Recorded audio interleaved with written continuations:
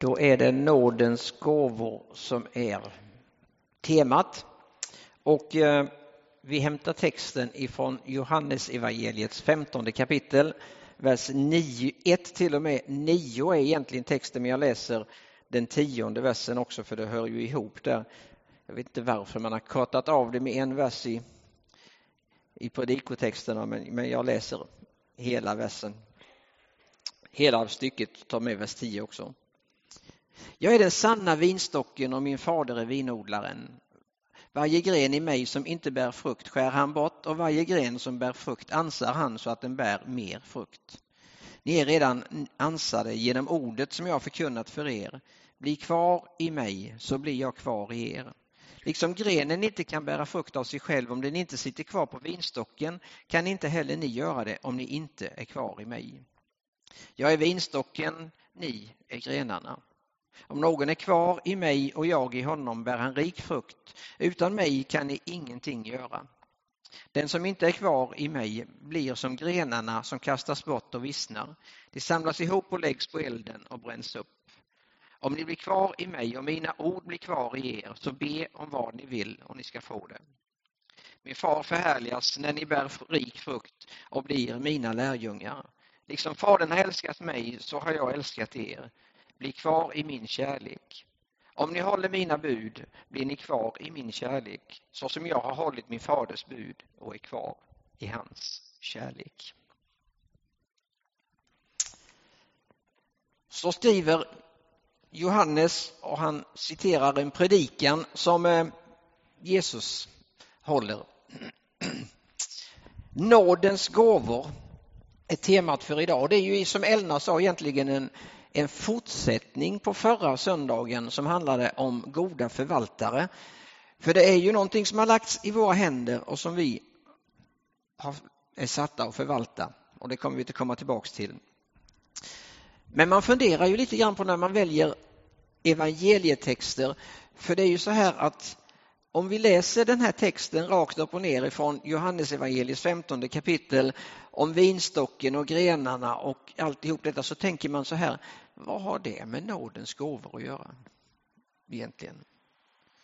Alltså borde vi väl läsa ifrån Paulusbreven eller någon annanstans som vi ska predika över nådens gåvor.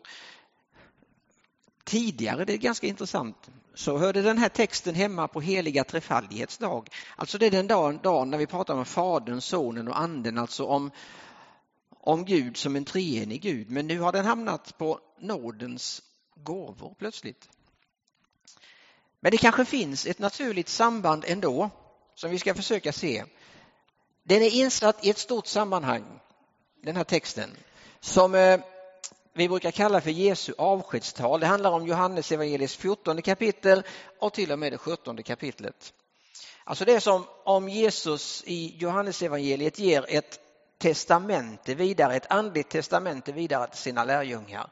Något som är riktigt viktigt, och då vet vi att det 14:e kapitlet handlar ju ganska mycket om anden. Om hjälparen som ska sändas och på olika sätt vara lärjungarna till hjälp. Och så kommer den här texten i 15:e kapitlet, men sen i det 16:e, om vi går över där, så möter vi anden igen och andens verk. Där är det så här att där får anden en stor uppgift i att måla ett Kristusporträtt. Alltså där är det så där att när vi bär vittnesbördet till andra, då är det anden som gör det egentligen. I det 15:e kapitlet handlar det om vinstocken och grenarna, och det bildspråket är ju enormt tydligt, eller hur? För ser vi ett träd, vilket som helst, ett fruktträd, och så bryts grenen av och läggs jämte, så dröjer det ju inte så där väldigt länge förrän löven vissnar och grenen är ganska obrukbar egentligen. Men så länge den sitter kvar i trädet, får del av saven och lever det naturliga livet, ja, då grönskar den. Och i rätt tid så bär den frukt. Och då är det några ord och några uttryck som kommer tillbaka i de här texterna som är lite som en nyckel. Det är detta: bli kvar eller förbli. Det är egentligen den stora hemligheten. Att bli kvar i Att förbli i Jesus och i ordet är egentligen de två storheterna. Och det är ju samma grundmönster som vi möter innan pingsten. I första kapitlet i Apostlagärningarna, då säger Jesus, den första uppmaningen lärjungarna får innan det säger han: bli kvar i Jerusalem, säger han, till dess att ni har undfått den helige ande. Bli kvar. Alltså den där vilopunkten är en hemlighet på något sätt, och det är den genom hela skriften egentligen. Att förbli och att bli kvar. Så det var väl därför vi sjöng. Vi åkte ju inte på tonårsläge förr. Det är ju våra tonårsledare har redan åkt till Gullbrandra nu. Tonåringarna åker imorgon bitti. Men vi andra som har kommit i min ålder uppåt, vi åkte ju på juniorläger, eller hur? Vi åkte på juniorläger med SAU och då sjöng vi: när jag vilar verkar Jesus i mig, när jag vilar från mina verk. När jag vilar i Gud, verkar Guds ande genom mig. Ja, det var ganska bra att få med sig det som tonåring, faktiskt. Men det är, om vi ska nu säga sanningen, faktiskt inte riktigt den hela bilden i Nya testamentet heller. För i slutet av det 12:e kapitlet i Korintierbrevet, det första, och i början av det 14:e, så säger Paulus att vi ska söka de andliga gåvorna. Söka de andliga gåvorna. Och tittar man i grundtexten där, alltså, så hittar du ett grekiskt ord som handlar om att vi ska söka ivrigt. Att ivrigt söka de andliga gåvorna.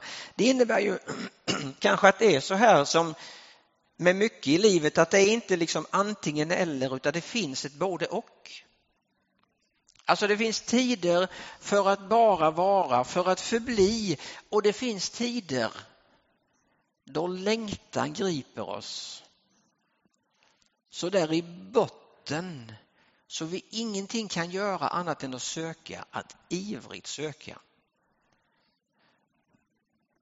Och då står det ett märkligt uttryck i slutet på 12:e kapitlet i första Korintierbrevet. Det står: sök vinna det nådegåvor som är störst, står det. Ja, men det har vi ju lärt oss i alla tider i kyrkan att det inte är så, eller hur? Man ska ju liksom inte bli uppblåst och man ska inte liksom, det ska ju inte vara det där. Nej, men det står så. Och det där har utläggarna haft problem med genom åren. Hans Johansson ger det, tycker jag, en bra tolkning i sin kommentar över första Korintierbrevet. Där skriver han så här, och att det är så här att det gäller att söka den nådegåvan som det just nu är störst behov av. Alltså som blir till störst välsignelse. Den gåvan, det kan ju egentligen vara vilken som helst, är den som är störst. Och jag söker den då inte bara för mitt eget bästa utan också för andras. Det är också en sån där hemlighet i Bibeln. Nästan alltid är det så att den största välsignelsen ligger i när inte bara jag blir välsignad utan det rinner över och blir till välsignelse för andra. Episteltexterna är ju annars den där klassiska delen, ni vet, där det är så att det faktiskt är där vi hittar de där gåvorna som vi är vanast vid att plocka in ibland nådens gåvor. Vishetens gåva, kunskapens gåva, profetens gåva, gåvan att hela, att vara nitisk som ledare, att frikostigt dela med sig. Men så kommer vi till Efesierbrevet och till första Petrus brev, och då kan det helt plötsligt bli så där att gästfriheten blir en gåva.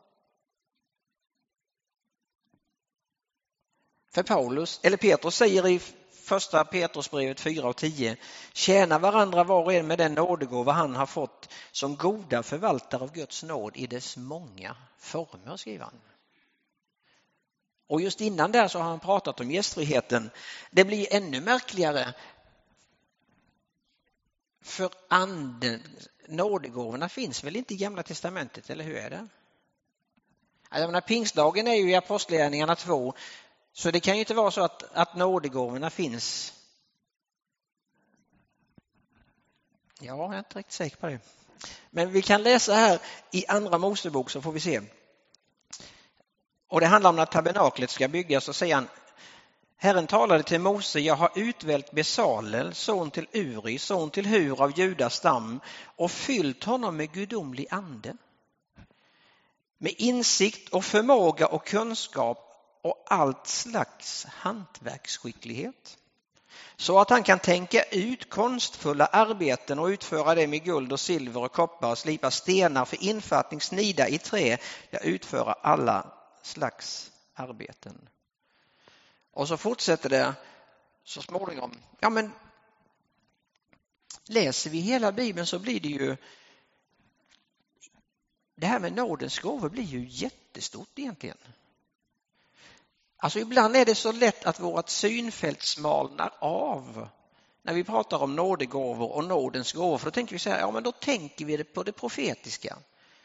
Då tänker vi kanske på att be för en sjuk människa, eller då tänker vi på att tala i tungor, eller då. Men läser vi Bibeln som helhet så är det ju jättestort detta med nådens gåvor. Jättestort. Det kanske är så här att det finns egentligen i Guds perspektiv ingen uppdelning mellan andligt och mänskligt. Det skulle man säga är Magnus Malms käpphäst, riktigt. Att det finns ingen uppdelning mellan mänskligt och andligt. Alltså mellan gudomligt och mänskligt är det egentligen vi som har satt en gräns, och det är inte Gud som har satt den gränsen. Och då kan man ju fundera lite över det här med gåvor och gåvoupptäckande och hela det här paketet, för då kan det ju vara så här att det finns ju en del som är väldigt noga med att veta, ja men vad är det som är en andens gåva och vad är det som är en mänsklig gåva? Vad är det som är en talang och vad är det som är en gåva? Tänk om inte den uppdelningen är så viktig. Tänk om det hör ihop istället. Alltså mänskligt och gudomligt. Alltså man kan ju tänka sig, nu bara för att vi har detta som exempel här framför oss idag. Jag hade en sån där, denna kom jag på nu, men Torsten Berg, det var en gammal evangelist i Missionsförbundet. Han hade en sån här med. Och han undrade varför den är så här liten. Vet ni det, varför de blir så små? En del, de är ju fullvuxna. Men den är ju bara liten. Nej, det beror på, sa han, att skogshuggaren kom och högg av trädet innan det var färdigt, så då blir det bara en sån här, sa han. Ja, men så kan det vara med oss människor också, att det kan finnas det som får oss att växa och det finns det som får oss att sluta att växa. Jag skulle säga så här.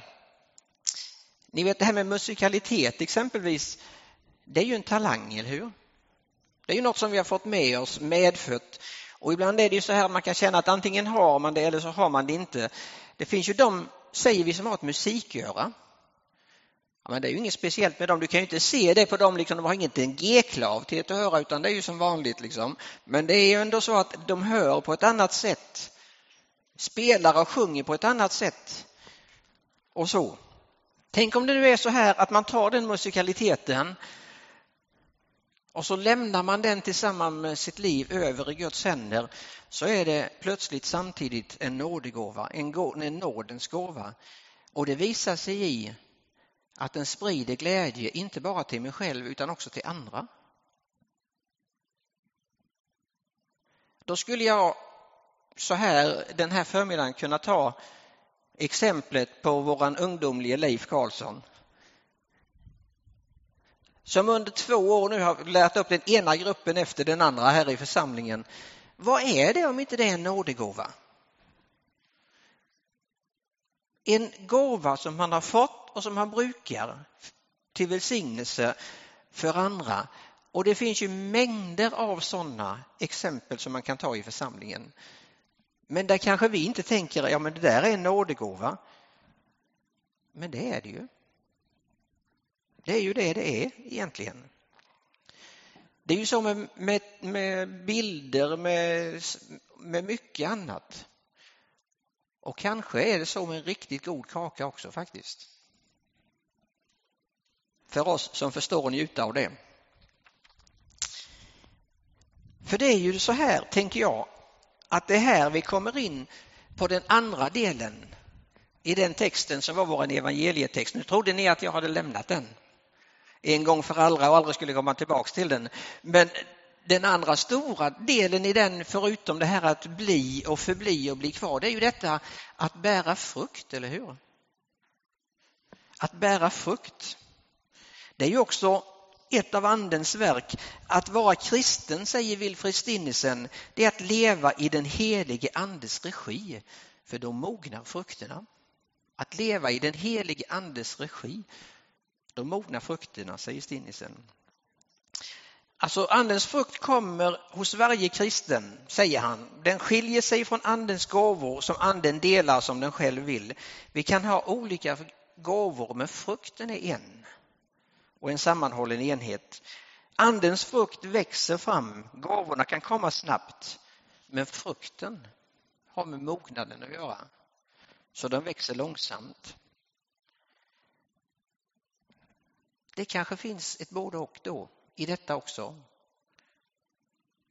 Att förbli och att söka ivrigt. Båda de polerna. När frukten växer fram så blir vårt liv lite av ett Jesusporträtt. Det är ju så det är tänkt.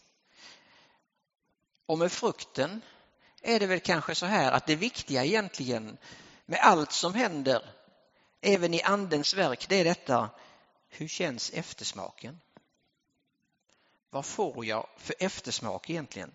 Ibland så kan vi ju ställa oss den där luriga frågan: hur känns det?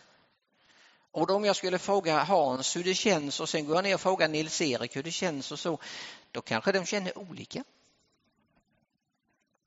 Men om vi känner på eftersmaken en stund efter, i veckan efter, hur blir frukten? Hur blir eftersmaken egentligen?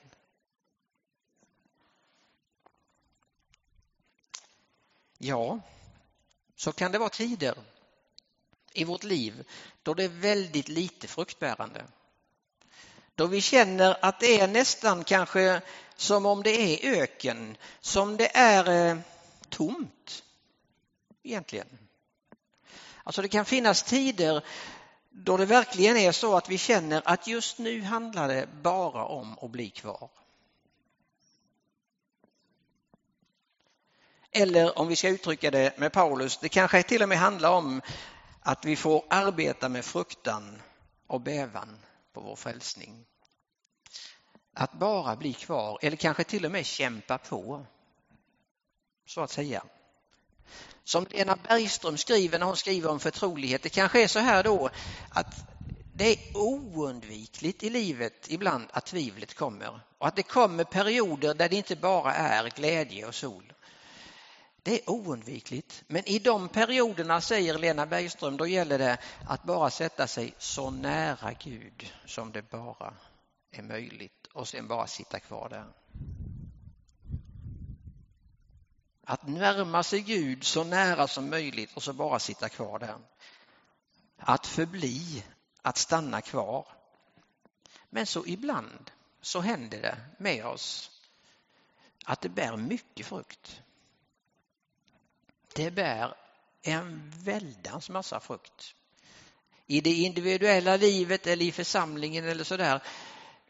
Och då är ju den där märkliga versen: varje gren som bär frukt anser han så den bär mer frukt. Vi har ett äppelträd hemma som han som hjälper oss att klippa det dömde ut för 2-3 år sedan. Så att det kommer att dö, sa han. Men det har det inte gjort, kan jag säga. Och det är ett sånt här träd så att det är, vad heter det? Transparent blanche tror jag. Det blir sån där äpplen och de ska man använda ganska så snart efter de mognat för att annars så blir de förstörda. Och då blev det ju en enorm massa blommor på det där trädet i år och en förskräcklig massa äppelkat som växer. Då säger ju experterna att egentligen så skulle man plockat väck en del av dem. Så det blir lagom mycket för det ska bli lagom stora äpplen och bäst frukt och så. Det gjorde vi tyvärr inte. Så när man sitter och fikar så är man brom, så de liksom trillar ner på gräsmattorna, frukterna, och en hel del blir ju oanvändbara då på det sättet. Men när det bär mycket frukt, då kan det ju också hända att Gud, att Jesus, att anden går in och pillar lite i vårt liv. Renar och rensar oss. Det är inte helt smärtfritt alltid. Men det är med det målet i sikte att det i nästa steg ska bära ännu mer frukt.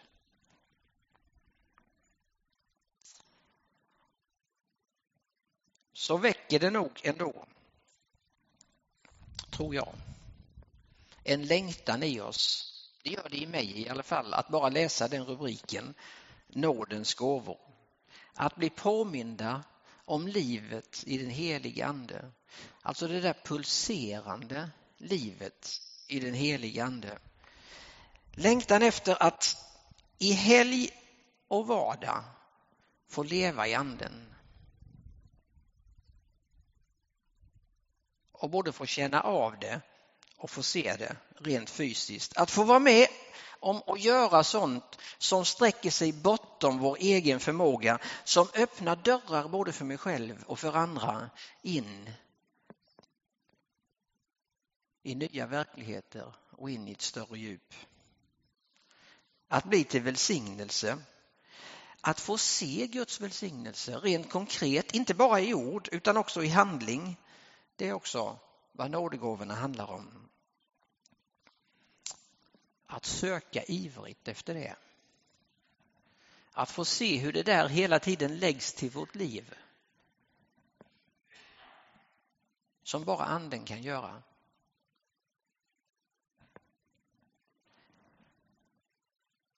Då behöver vi läsa ordet om vi ska få vara med om det. Bli kvar i ordet, säger Jesus. Läs det och låt det tränga in i ditt liv. Det som du är intresserad av, vad det nu kan vara, skaffa dig litteratur och läs om det. Läs på om det. Det kan vara en mängd olika saker naturligtvis. Det kan ju vara musik. Det kan vara ju fotografering. Det kan vara precis vad som helst. Och det kan vara evangelisation. Eller det profetiska. Om vi nu inte ska skilja på andligt och mänskligt utan liksom få det till att höra ihop. Då är det precis just så. Då ska du förkovra dig i det. Som du känner att ditt liv längtar efter. För jag tror inte det är så här att Gud utrustar dig och mig på ett visst sätt och sen kallar han oss ut på ett uppdrag där vi behöver en helt annan utrustning.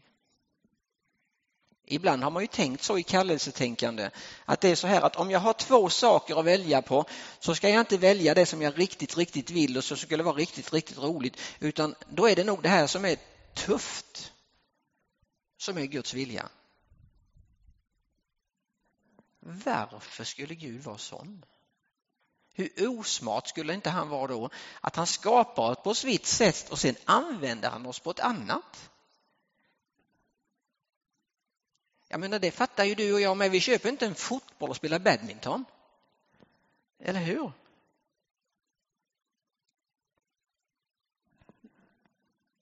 Det är klart att Gud använder dig på det sättet och med de gåvorna som han har skapat dig till. Och just nu firar vi gudstjänst och här finns en möjlighet att både ta emot och det finns möjlighet att tjäna. Men det kanske är så att du känner att mottagandet är just ändå det största behovet just nu, då skulle jag rekommendera dig att i den här gudstjänsten låta den heliga ande få beröra ditt liv. För han vill göra det. Du kan vara så säker på att han vill göra det. Jag skulle rekommendera dig att sätta dig så nära Gud som du bara kan.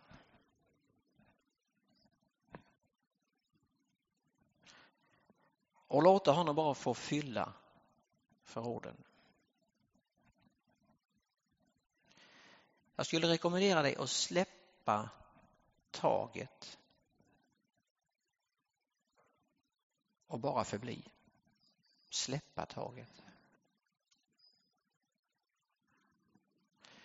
Och bara strömmas igenom av det som Gud ger genom sin gode helige ande.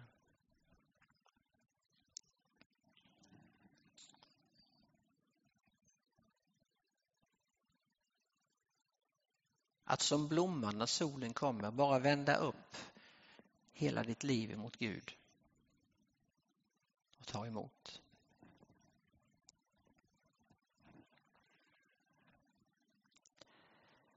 När anden stilla vilar, sitt fäste har i Gud, i hjärtats inre formas den rena lovsångsljud. När Gud slår an ackordet i himmel och på jord, då blir av hela människan en lovsång utan ord. Ja, då blir av hela människan en lovsång utan ord.